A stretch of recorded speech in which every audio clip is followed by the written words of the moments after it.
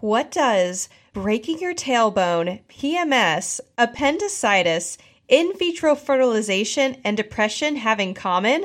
Your pelvic floor. Today, I interview my friend, Dr. Nidhi Sharma, a pelvic floor therapist, and in our episode today, we talk about all this and more. Nidhi became a pelvic floor therapist after she broke her tailbone 2 years after starting to be a physical therapist, when she was suggested that to heal her tailbone, she needs to not sit for a year. She found a better way to heal her body and move forward from her injury. Today, we're also going to talk about really important questions you might have asked yourself before, such as, when do I know I need to seek help for my condition? When do I need to do something about my symptoms, even if they're mild? And when should I leave my current practitioner to find another one to help me achieve my health goals? I hope today that Dr. Nidhi's story reminds you that health is not always a straightforward journey, but there is always hope for our bodies to get healthier and stronger than before. Welcome to the Better Belly Podcast, where we find freedom from food restrictions, we increase energy in our lives, and we begin to feel healthy and vibrant again by finding the root cause of our gut health problems. My name's Allison Jordan, marathon runner, functional medicine practitioner, certified craniosacral therapist, gut health nerd, lover of Jesus, and owner of the Better Belly Therapies, a clinic based in Ann Arbor, Michigan that works with both virtual and local clients to help them achieve the best health of their life. I am here to walk with you on your journey to a better belly and a better life. We're going to go beyond popping a probiotic and checking out our poop. In this show, we are going to go deep into gut transformation strategies that last for life. If you're ready to feel your best, get ready to roll. You are in the right place.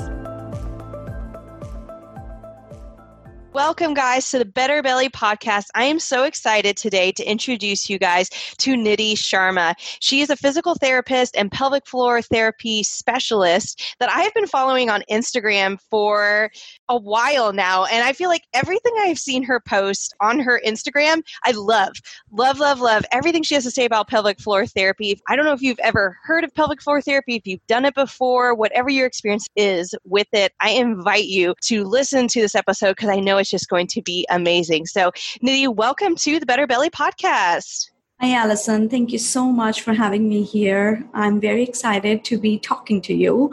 I like all your posts and all your information as well. And, when I see practitioners like you, I feel like we can work together very well because our thought processes are very similar. At least that's how it feels. Right. Yeah, let's get talking. Yeah. So to start off, Nidhi, can you tell us and the audience, what do you do and who do you do it for? Yeah. So, I'm a physical therapist by trade. Went to physical therapy school 12, 13 years ago. Mm-hmm. I specialize in pelvic health, which basically is a specialist branch of physical therapy, and we deal with the region of pelvis and everything that entails. My background is in orthopedic physical therapy, your regular back, neck. So I truly believe that how the pelvis functions and how the symptoms of pelvis present has a lot to do with what else is going on in the rest of the body.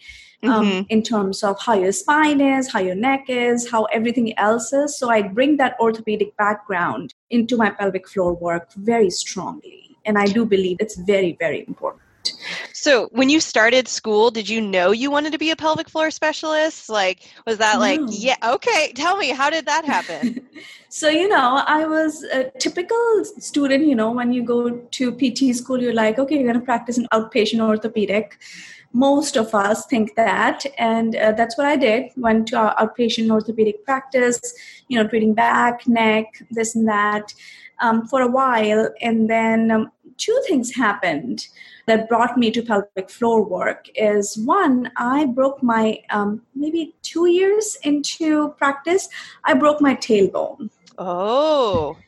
And then, it wasn't diagnosed. Then it was diagnosed and everyone was like, well, can't do anything.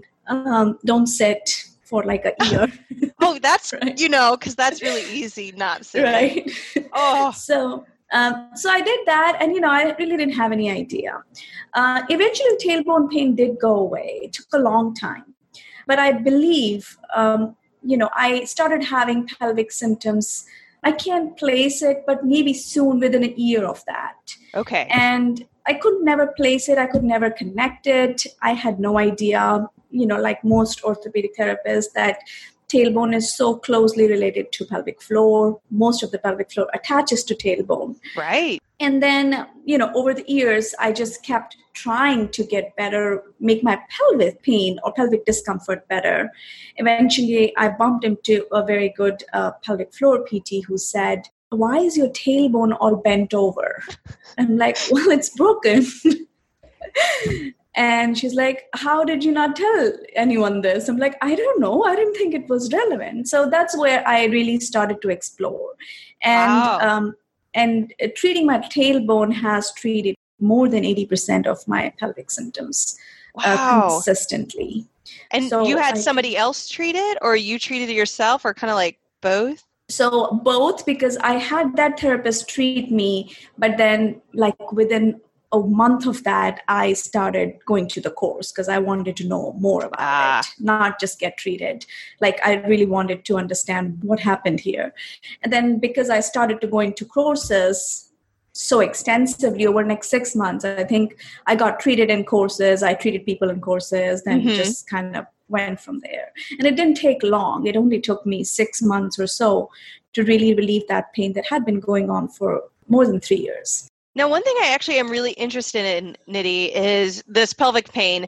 If you're willing to share some of the details of like where and when you would feel the pain, because I feel like a lot of clients and women that I talk to in particular, it's like, oh, I get pain when I bend over to pick up my child, or I get pain when I stand up, or I get pain, it's in the front or it's in the back, or it's around like the bikini line area. There's all these different pains. And I feel like people feel like they're this alien, like they're the only one who gets this weird pelvic pain. And I'm just curious, would you be willing to share any of what your most common pain symptoms had been at that point? Yeah, my most significant pain actually was menstrual pain. Okay. I would get PMS kind of pain on the times that I did not have PMS, like Oh. in the random times of the month. And I believe now that it was due to the times that I either sat too long or did something to my tailbone unintentionally. I didn't realize the workout I did, or after that tailbone fracture, I was sitting on my right butt for like 2 years. So Because you by the couldn't time, sit. You couldn't sit normal. yeah, for a year. So when the pain was gone, I was still sitting on my right butt, not knowing that I'm doing this. Okay. So Yeah. when the tailbone thing came up and I really started to think about it, it's not like I was only sitting on the right side, but I was definitely not weight bearing on both sides, nearly equal. So when I realized that, I think most of the times my menstrual pain was coming up on the times that I was sitting for long periods of time, basically on my right butt. Okay, so you would have this postural shift that you were doing subconsciously and to protect your tailbone, or at least out of habit, and then you kind of feel this like kind of crampy PMS pain. Did you ever have any doctors or like that you talked to other physicians, and did they give you any advice, or you just kind of figure, did anyone say maybe it's just like ovulation or something? Did you ever get that? I'm really curious. Yeah, so I didn't actually talk to anyone because Okay. it wasn't bad enough. And that's another thing, because I instinctively, I think, got up and walked around because I'm a therapist. I don't want to sit, and I never sat, thankfully, for 8 hours in a day ever. So if I did, I think I would have gotten to the point that I needed help. Right, if you were like sitting at a desk for computer work or something. Yeah, but because my job is active and I never had to sit for a long time, it never got to a point where I had to seek help. But I was kind of confused that why am I having menstrual cramps like in the middle of the month? And I tried to change my diet around to see what will help it. But it was mild, maybe not mild, but intermittent enough that I didn't have to actually seek help. Yeah. I actually really like hearing that, Nidhi, because I feel like there's so many stories of people that I come across where sometimes, yes, the pain is excruciating and people are actively seeking help, but sometimes it's what you're describing, this like vague thing. You're like, I guess I just live with this the rest of my life and I occasionally have this pain. I'm guessing now you pretty much never experience that pain? Yeah, I don't.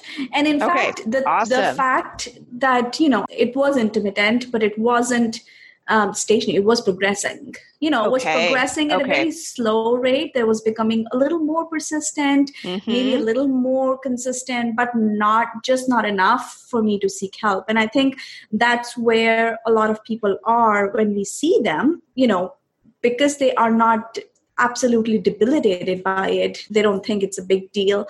But that's often the time that most help can be given, because the body is still kind of going back and forth between functioning okay and not functioning okay. So like the central nervous system isn't that hyped up about the pain just yet. So I think that's a very good time to intervene. And that's probably why my symptoms calmed down when we treated them pretty quickly. I'm so, so glad you said that. I love that perspective. Because we always want to know, like, is this a pain that I should do something about, or do I just wait it out? And that you were monitoring your body and saying, hey, I'm noticing it is getting maybe more intense or it's happening more frequently, but you didn't wait till it was horrible. You at least had an intersection. And so I'm curious, for people who interact with you on Instagram or patients that come and say maybe are considering working with you, because I know you do like virtual work, for example, and we'll talk more about that at the end. But how would you know, do you have any advice for somebody who's saying, I've got this kind of persistent weird pain, I've tried changing my diet, I've gone and gotten normal PT, it's still kind of there. What advice would you give to someone in that situation? Like, should they seek out pelvic floor, or should they just follow you on Instagram? Or like, how would you help someone walk through that and decide maybe a good next step? Any advice? Yeah, I mean, it depends on the symptoms, obviously, what are the symptoms. But I think I do believe that, especially in the work of pelvic floor physical therapy, and I think functional nutrition and, and within the realm of pelvic symptoms, there's such a wide variety of what practitioner is going to do. Like you can have completely different experiences with two practitioners. And that doesn't mean that one is bad and one is good. I think it means that there are so many ways to help you. And a practitioner's thought process is affected by what they have done in their life, in their career, what kind of patients they've seen.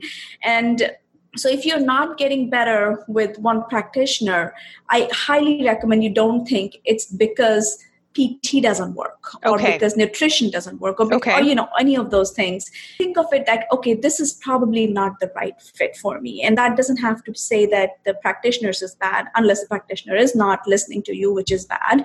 Yeah, that is bad. And that happens, unfortunately. Yes, that happens, unfortunately. But if the practitioner is listening to you and trying, oftentimes you can have an honest talk with them, say that, I don't think this is working and can we try something else? And a good practitioner would refer you out to somebody who has a very different outlook towards things. So I do that in my practice easily. So I think going to 2 or 3 practitioners is not a bad thing. It's probably a good thing. Like, of course, I said the same thing for psychotherapists. Like, it has to be a very good fit.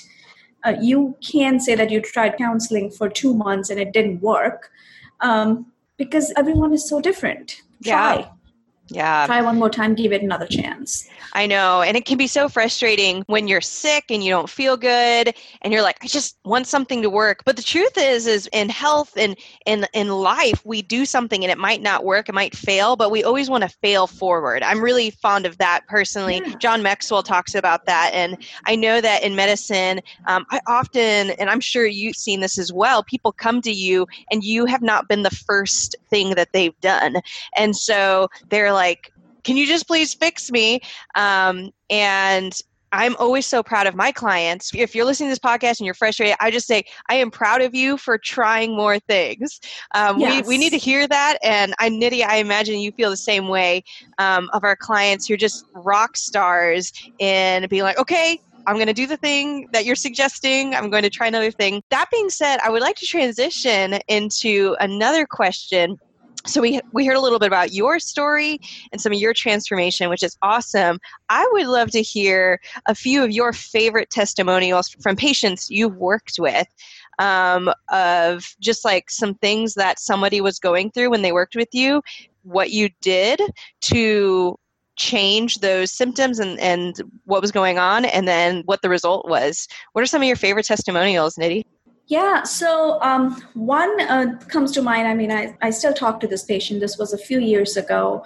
I had seen her as an orthopedic therapist for something after shoulder surgery or something. So that's how I knew her. Mm-hmm. 2 or 3 years later, after I met her, she contacted me and she wanted a second opinion on a doctor. She was going to have fibroid surgery. Okay. She's like, do you know anyone who is good? And I was like, I do, but do you mind telling me why are you having a fibroid surgery? And actually, real quick, could you tell the audience what a fibroid is? Some people might know and some people might not know. What's a fibroid? So this growth often in the uterus, they don't have to be, bothersome. A lot of people have fibroids and don't have any symptoms. Mm-hmm. Sometimes they can cause bleeding, and usually are diagnosed by gynecologists. So she reached out to me and I was like, what's going on? Why do you need a fibroid surgery? Are you in pain? She's like, no, I've been trying to conceive and it's not working. I've been trying to conceive for a year, and she had gone through, I think, 2 rounds of IVF, which had not worked. Okay. And I was like, so we're thinking that taking this fibroid out will help you get pregnant. And she said, yeah, that's what they're saying. That's the only thing we can see that can help. So I said, well, I'm doing this visceral work. Do you mind coming in so I can take a look? And she said, sure. And she came in, and the history was that she had a surgery for, what is that called? Is it like, you said rotated in the pelvic floor Appendicitis. area? Appendicitis. Ah, like, what is the name of that? Yeah, okay. The thing that will kill you if it explodes. So she had an appendicitis 3 years ago and had surgery for that. And her scar looked a little bit bigger than I expected for appendicitis. So I talked to her. I was like, why does the scar look a little deeper and a little bigger? She said it got infected. They had to go in and clean it up again. So long story short, I think that's what was causing her to not be able to conceive. Okay. So you treated that? I worked on that scar. We did visceral mobilization. It took maybe 3 months, maybe 4 treatments in total. And, I don't want to take all the credit. She was doing she was doing acupuncture. She was doing other herbal treatments as well. Mm-hmm. They had given her like 6 months because she's older, to try all these things. And then she got pregnant. Oh my gosh. So she'd been trying for a year, like doing IVF, which is expensive. It's like very committed at that point. And she never needed surgery then? She did not. And she didn't get the surgery. Times, she got pregnant. During her pregnancy, I saw her for, different things because she was leaking and we worked on that. She got through pregnancy pretty okay. And after leaking, pregnancy, you mean incontinence leaking? Yes. Urinary? Yes, okay. Yeah, mm-hmm. Leaking. All right. And after giving birth, she had mild prolapse, which again, she was suggested to do surgery. And this time she didn't listen. She was calling me first. She was like, can you do something and not surgery? And I'm like, yes, let's try. I love that. So yeah, I think more than anything, I think she is the person in the community who has seen the difference. And not from the medical perspective like us, but just from a human perspective, that body is so much about movement. And it's not stationary. It's not just drugs and chemicals. It is really a lot of movement needs to happen for conception. A lot of movement needs to happen for digestion, for circulation. Like body is movement dependent. If you really help movement inside and out, you can help things a lot more holistically. Wow. I feel like that is a deep phrase. I feel like you're actually saying a lot with body is movement. Or body is about movement. I feel like I know what you're saying, but can you actually dig into that a little bit more? You said body's about movement for digestion, for circulation, for her, it was like conception. Can you dig into that phrase a little bit more? Yeah, I mean, this is one of my Instagram posts is movement is fundamental to life. And I think I say that a lot to my patients because it doesn't matter. Even if you don't see a movement outside your body, if you're just sitting quietly, there is constant movement of your diaphragm. If you're breathing, you're moving. There's constant movement of your digestive tract. Right, it's doing peristalsis or small movement to move your food along. There's constant movement of pelvic floor with every breath. There's constant movement of cerebral spinal fluid in our spinal cord and our brain. Yeah. So like everything is at a physical level, very much physical level, moving inside the body. And when we move outside, more physically, I think it's a complementary to that internal movement that our body is doing. So circulation, let's first say. Yeah. For example, people who have poor circulation, we have seen for a long time that less activity means poor circulation. It will eventually translate to that, even though we don't say that you use these muscles to circulate your blood, but you do help those muscles to circulate the blood. So I think all of those things tie into each other. And movement inside and outside, if people start to understand, one thing you can do for your body is to just move. Oh, I love it. So you helped your client. When you say that, I'm actually thinking about how you helped your client with that scar mobilization by her appendix. And I mean, one thing that I talk to my clients about that most people don't know is that I'm trying to remember I don't know if you've heard the percentage recently, but it's something like 80% or 70% of women have a ligament from their appendix to their ovary, the appendiculo-ovarian ligament. And when we get the appendix taken out, that ligament sometimes can just attach to scar tissue, and that right ovary can get tugged and pulled in ways that are not ideal for its functioning. And so sometimes it can actually cause pain and problems after a appendix removal. So, but then also sometimes I actually had one client who told me that all of her PMS symptoms resolved after she had a appendix removed. And so there's just like you helped mobilize this one area of her body. And there was other things going on, the acupuncture and herbs, and I'm sure eating clean, things like that. But you helped optimize a little area of movement that might have been kind of it clearly helped because in 6 months, she was pregnant, man. Yeah. And the other fact is that if I showed her a picture, and I think that helped. Okay. Egg is really released and the fallopian tube needs to catch it. It is a physical thing that needs to happen.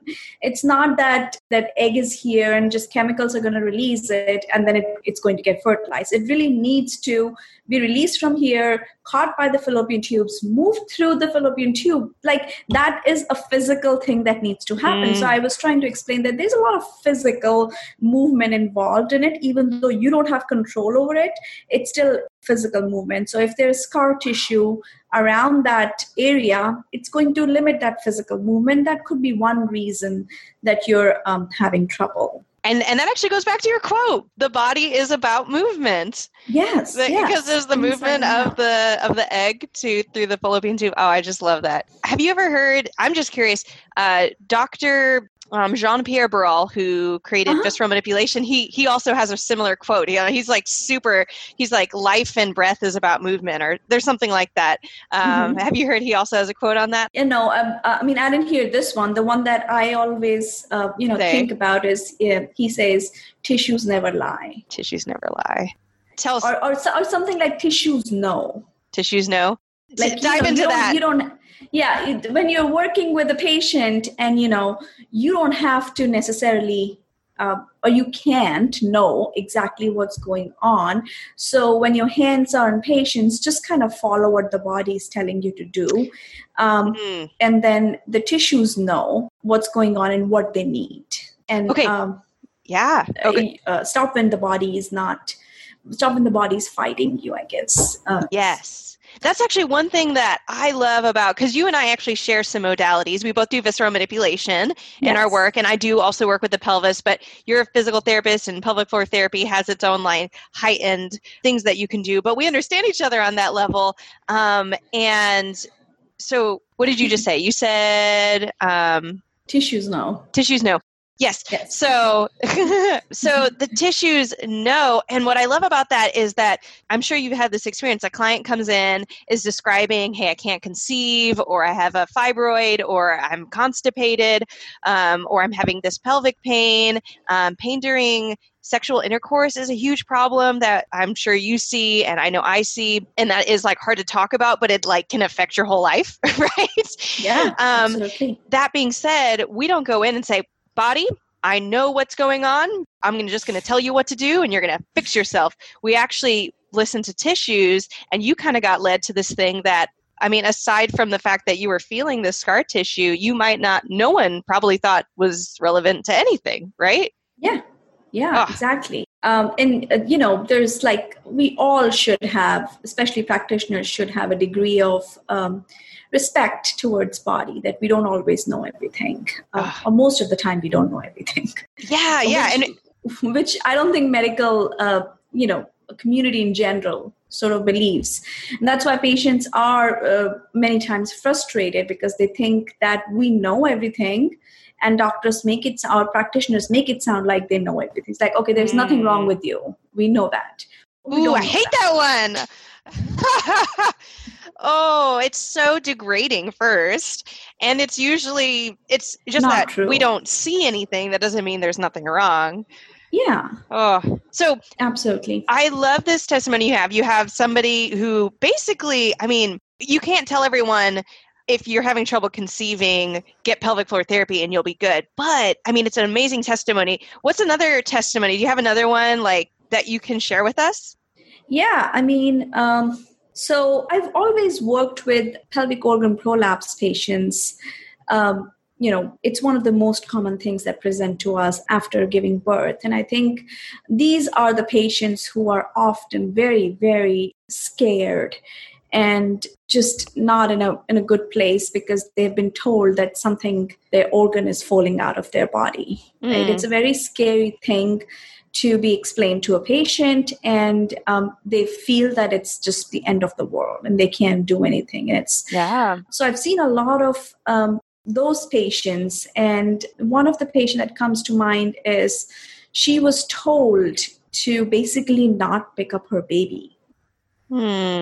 That if she picks up her baby, that's too much weight and she's going to make her prolapse worse. And can you imagine a new mother not picking up her baby? Right. Right. How about tearing families apart? Yeah, exactly. So she was depressed. She was clinically depressed. But I think her postpartum depression was coming from the fact, and I think her psychiatrist agreed, is coming from the fact that she can't pick up her baby. She gave birth to a baby and she's never picked her up. Wow.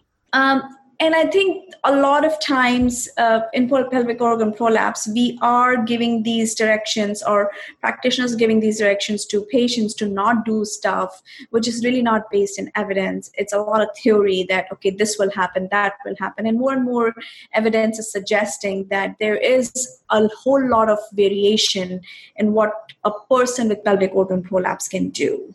And I think I did a few posts on this, is that, just because you have pelvic organ prolapse doesn't mean that your organs are falling out of your body. There's a huge degree of variation here. Your organ a little bit lower versus how quickly is it going to progress, what affects it, how can you do those things. And since then, I helped her, not only pick up her baby, but basically go back to everything she wanted to do except skipping. Wow. Skipping like she couldn't skip along? She wanted to skip. So she had one of those things in her intake that, she plays like that or she works out like that. That still gave her symptoms sometimes. Okay. But other than that, she was lifting not only her baby, she was lifting heavy weights. She was lifting 80 pounds and training. She was doing squats, lunges, and all of those things that I truly believe do not make prolapse worse, or at least does not make prolapse worse in everyone. There are so many ways you can do those things, so many ways you can make those things work. Within the physical therapy world, we sometimes tend to go on these theories that, if you have back pain, don't do this. Or if you have back pain, don't do that. The don'ts or these rules, the random rules, really don't apply. If you start to see the patient and you see, okay, let's try doing this and see what happens. And if it aggravates your symptoms, we'll find another way to do it. Body is very, very smart and very, very resilient. So she was able to lift everything. Only thing she wasn't able to do was skip. She still felt her prolapse. And, out of 10 things, she was able to do 9, and she was very happy. That's awesome. Do you remember how long that took? Like 6 months, 3 months? More than 6 months. I want to say 9 months. 9 months. Okay. Yeah. She was 6 months postpartum when I saw her. Yeah. So she was 6 months of not picking up her baby.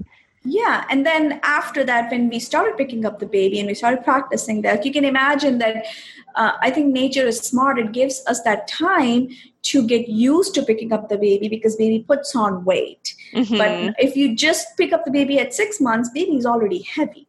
Baby's big. Yeah. So, taking that away from women, telling them don't pick up your baby in the first 6 months means don't pick up your baby until they walk, basically. You have taken away that accommodation time when the baby is growing the weight and you can get used to that weight. Wow. So if someone's listening to this and they've been told not to pick up their baby, or maybe they're going to get pregnant and they might end up hearing it in the future, what should they do? Should they kind of push back at their doctor and say, can I see a pelvic floor therapist? Or is there a way that they can find a solution themselves or advocate for themselves to say, hey, can we find another, do you find that works? Do you know of the best thing that they can do to really advocate? Yeah, absolutely. I think pelvic organ prolapse often isn't diagnosed. Some practitioners will see it. They will see it and they'll think, oh, yeah, whatever. So ask, first of all, once you're 6 weeks postpartum and you go to your doctor, ask, how is my pelvic floor looking? How's the strength? And regardless of what they say, ask for a prescription, a referral for one pelvic floor PT session, just so we can check how your pelvic floor is doing. So 6 months postpartum, just 6 weeks. Oh, 6 weeks. I thought I misheard that. I was like, 6 months is a long time. No, okay, 6 weeks. Just say, hey, can I just get an evaluation? Yeah, absolutely. Okay. It happens in other countries. This is where you're one of the few it doesn't. It happens in most European countries. Everyone goes to a physical therapist, and it's better because if you go to a physical therapist at 6 weeks, we teach you how to do Kegels. We tell you how to work on your scar if you have one. We tell you how to engage your pelvic floor, and we teach you how to pick up your baby. I mean, we can actually decrease the incidence of you having back pain and leaking 3 months down the line and save money for insurance. Like, we can prevent this from happening because we already know that this woman has a little bit of weaker pelvic floor, is going to pick up a baby all the time, and the baby is going to get heavier in next 6 to 9 months until they start walking. So why not just prevent that with 1 or 2 sessions? I think that should become the standard of care. I believe it will, next few years. I love it. So thus far, you've shared from your own life some tailbone pain and PMS feeling pain that has been relieved with pelvic floor therapy, visceral manipulation. We've talked about avoiding fibroid surgery and being able to conceive.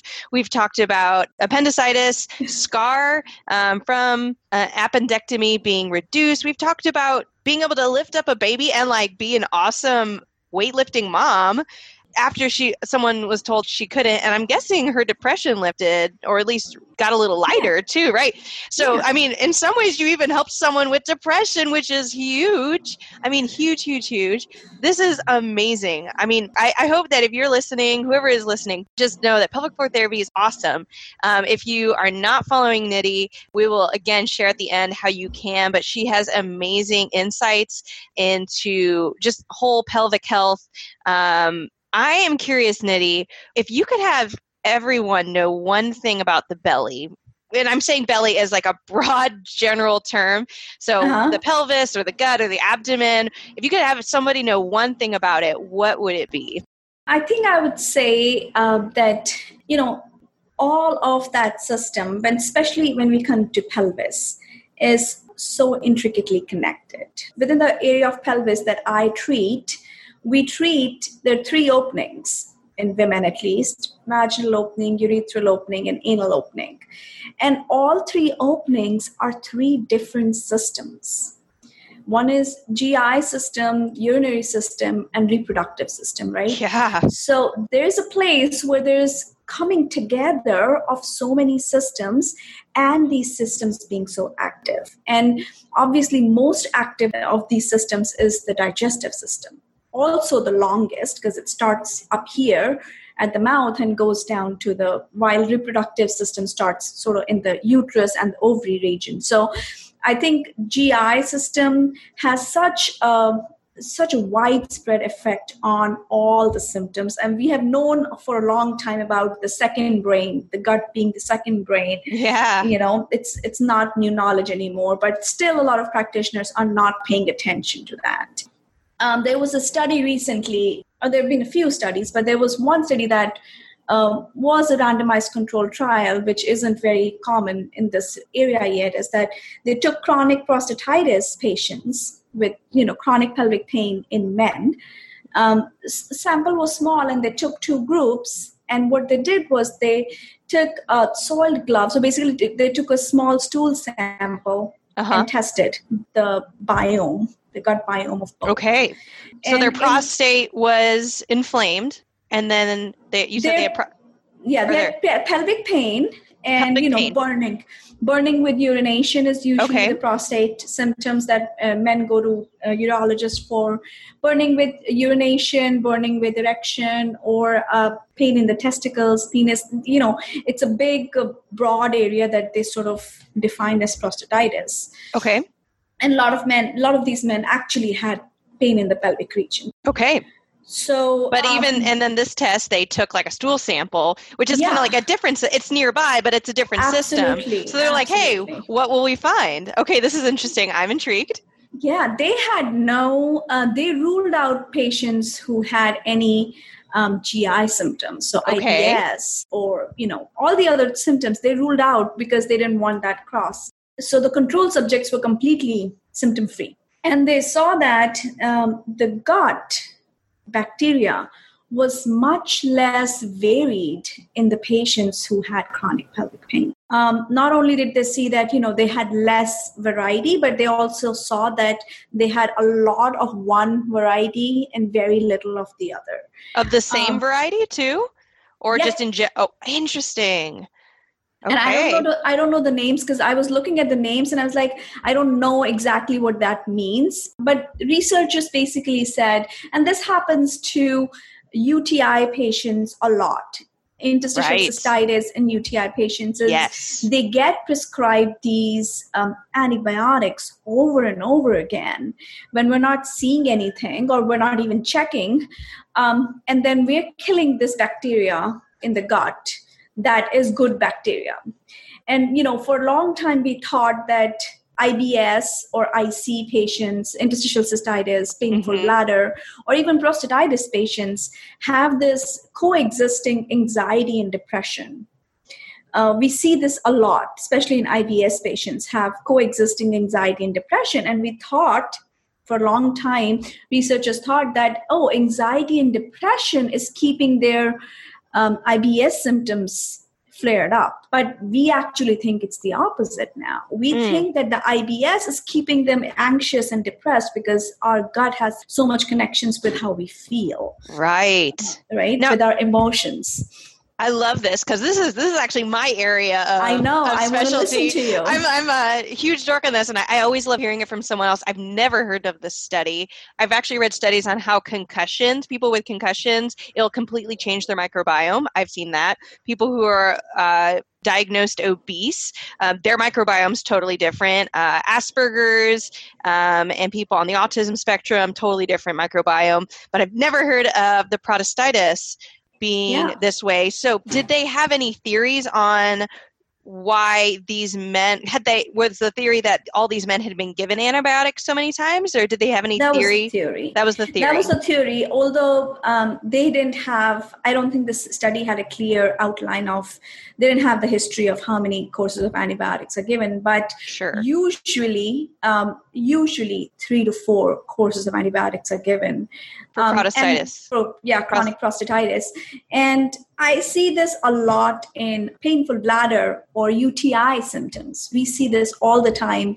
Women given, 4 or 5 courses of antibiotics within just a year.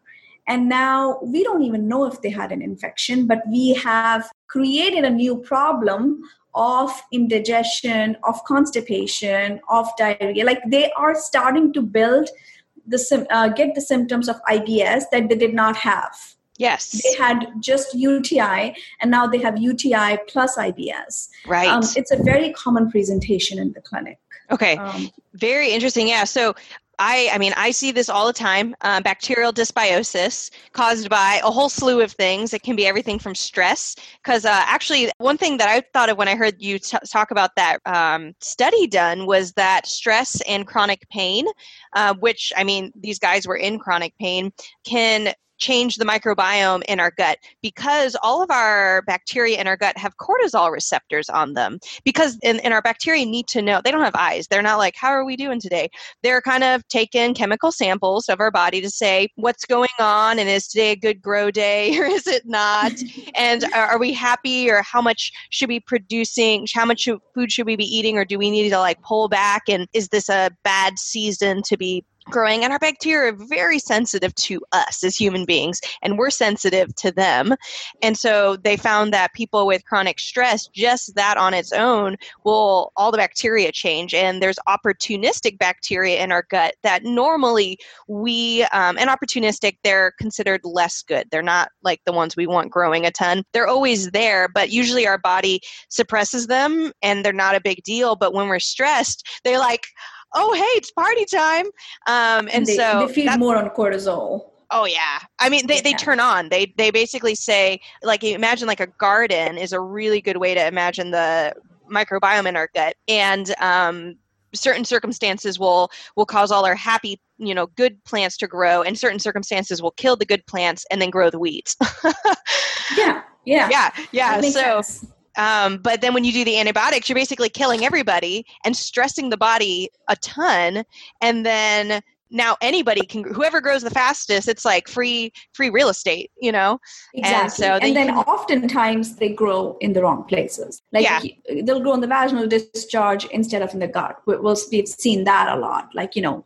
Just misplaced and the body is just not able to find a balance in what belongs where. But yeah, that's a very interesting point. My work focuses a lot on the pelvic pain, and we see that GI symptoms, almost 100% of patients who have some sort of pain in the pelvic region have GI symptoms. Wow. And I think most of the time we hear that GI symptoms, started first. Even though they are less bothersome, it's very sneaky in the way the gut affects the body. Right. Because it's just not bad enough that you would seek help, but it creates pain or it at least feeds into pain elsewhere, which will debilitate you. Yes. So I can't commonly always find that connection between the gut and the pelvis.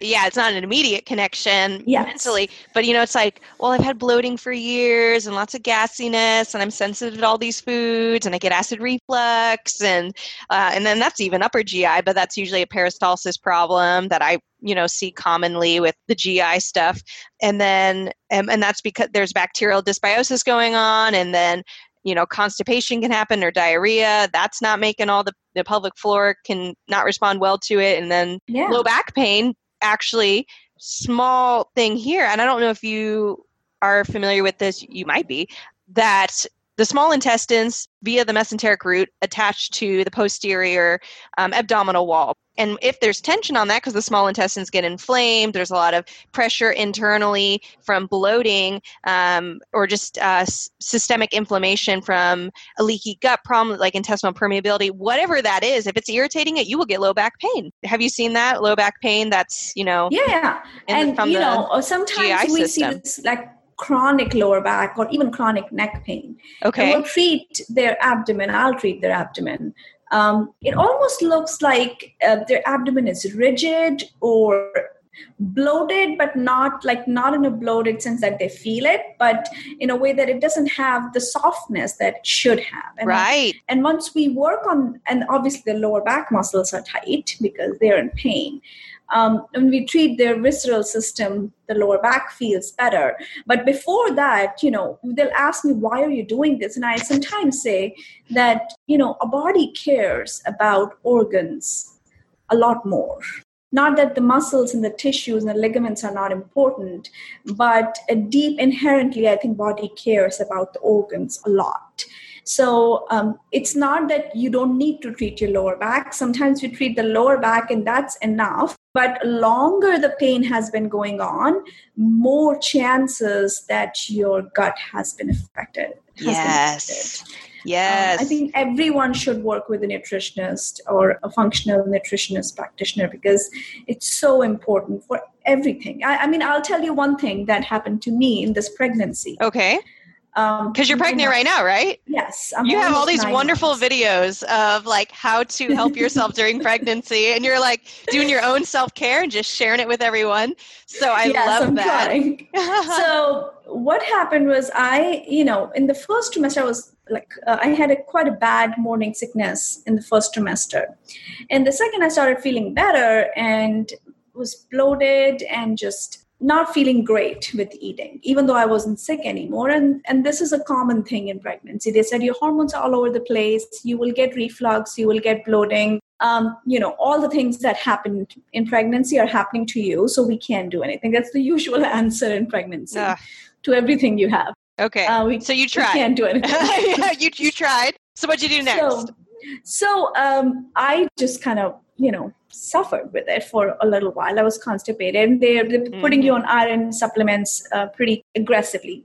Anyways, around 26 weeks or 28 weeks, I got diagnosed with gestational diabetes, which is a hereditary thing more than anything. My family has very strong history of diabetes. But what that did was I was forced to really radically change my diet. I had to stop eating anything sweet, like any additional sugar. Yes, was completely out. And then I basically didn't eat simple sugars, even in form of carbs. I only eat low glycemic index foods. Yeah, so you're no bread, no rice. Those aren't even. It's not processed sugar, but not the carbs. So fat, not the simple protein. Carbs either. Yeah, and carbs, but complex carbs. Okay, complex carbs. So 2 weeks and my GI symptoms were gone. And up until this point, 9 months, I don't have any constipations. I don't have any hemorrhoids. I don't have any gas situation, which are all the things we say will happen in pregnancy. And I'm not saying it won't if you do this. Sure. But it's a testimony. There was a huge connection there that I would not have put together. And I, for most part in my pregnancy, I felt pretty good. And I think that's because of the diet, because my system has worked so well. I've been surprised how quickly every morning I feel good. I go, I'm not bloated. I can eat whatever I want. Well, not whatever I want, but You can eat whatever you have chosen to eat that's within your bubble of I'm allowed to eat it. You don't have symptoms with it. Yes. Like Never. that's huge. I can eat however much I want, Right. which you don't hear from pregnant women. I can eat however much of, a healthy food I want. I will not get reflux or any of those symptoms. I love it. I could be lucky. It could be just me, but yeah, it's worth something, I think. I mean, with the clients that I work with, I always tell them we're looking for vital voids, like these voids that it's not like you're doing everything wrong, which is honestly most people I work with, like they're already trying something, whether it's diet or exercise or sleep or stress reduction, yoga, like it's very, very common, PT, and then they come to me and it's like, well, we're just looking for that one thing, that hasn't been found yet. And for you had this little diet shift was huge for you and really lucky on your side. I love that word, vital void. Yes. Yeah. That's such a cool word. Yeah. Yes. Feel free to use that concept. I really love some of the concepts you shared. So Nidhi, thank you. I am so enjoyed having you on the podcast. I knew I was going to love chatting with you. Your stories are amazing. I hope that people who've listened to this have a little bit of hope for what they can look for and that their body is not stuck where it's at. I know that some people are going to want to connect with you after listening to this. So where can we find you online? Yeah. So my Instagram handle is Think Beyond Pain. Okay. Which basically is, I treat pain, but I really want you to think beyond pain. I want you to think about health and fitness and wellness. Same handle on Facebook, and connect with me there. If you're looking to work with me, my Instagram will have the handle to reach out to my website. But if you're looking for my actual clinic, Funk Physio, FUNC, physio.com. We have 2 locations, one in New York City and one in Westchester County, just north of New York. Okay. And I can work with somebody remotely if that's what's needed. Yeah. So you work with people in your clinic, but then you also do some virtual work as well. I do some awesome. If someone's interested in working with you virtually, but isn't sure if virtual work will help them fully, can they just DM you, or is there a way that you can decide if that's going to work for them? Yeah, so you can always DM me. You can also email me. My email is on the website. Okay. We will always offer a 15-minute consultation, which is free. Okay. Awesome. So we can talk. Obviously, we can always talk and see if that's something that will fit your needs. You can also call the office and they will schedule a free consultation. We call it a discovery visit. Awesome. If you need to. Yeah. Well, I love it. I hope that if you've listened to this, that you feel that you can reach out to Nidhi. She's a very quick responder. She's been communicating with me, super friendly. And Nidhi, one other thing, do you have any resources available that you can share with our listeners? Anything to provide? So because I've been pregnant for the last 8 months, that's what I have been working on. Most of my content has been. I have an ebook for pregnant and postpartum patients that is in my Instagram link, and I can give you the link if you want. Awesome. Yeah, we'll stick it in the notes. We'll stick it in our show notes. It's also on the website. And then the whole last 10 weeks or so, I have recorded one live webinar every week. You have been awesome at that too. Yeah, I've been very good with this. So I've talked pretty much about everything pregnancy related. What changes to expect, how to work out, back pain, leg pain, diastasis. Talked about prolapse, talked about leaking, all of those things. Each one has a webinar on YouTube. So if you follow my channel, it's Funk Physio Mommy Room. Again, the link is in my bio on Instagram, but I'll give you the link too to follow. And then, you can get all those videos. I try to record one video at least every 2 weeks, maybe not after I give birth, but until then. That's okay. Well, you can just focus on cuddling with your baby. Awesome. Well, Nidhi, thank you so much for joining us today. We're going to put all that information for people to connect with you in our show notes. I'm going to even see if we can get a show note link for the research that you provided today or the study you talked about, Nidhi, and we'll see if we can find that. And thank you so much for your time. We have so enjoyed having you on here. Thank you for having me. I really enjoyed. Thank you. Wow, was that interview amazing or what? I cannot believe how many topics we covered in 1 hour and how they all connect to the pelvic floor and how the pelvic floor connects to all these other aspects of our entire body health. If you love this episode, we have so much more coming down the line. Subscribe so you can catch all of our episodes and continue to learn more and more about the gut and how you can get healthier. And if you like this episode, take a screenshot and share it with a friend. I cannot count how many times when I tell someone I'm a gut health therapist that they say, "Oh, I know someone who needs you." So send that friend a love note to their gut and do us a favor and pass this podcast along to them. Other ways you can stay connected in the conversation is by following us on Instagram and Facebook at Better Belly Therapies. We love connecting with our listeners, and it means so much if you drop by and said hi. And remember, as always, my favorite quote, miracles are immediate, but healing takes time.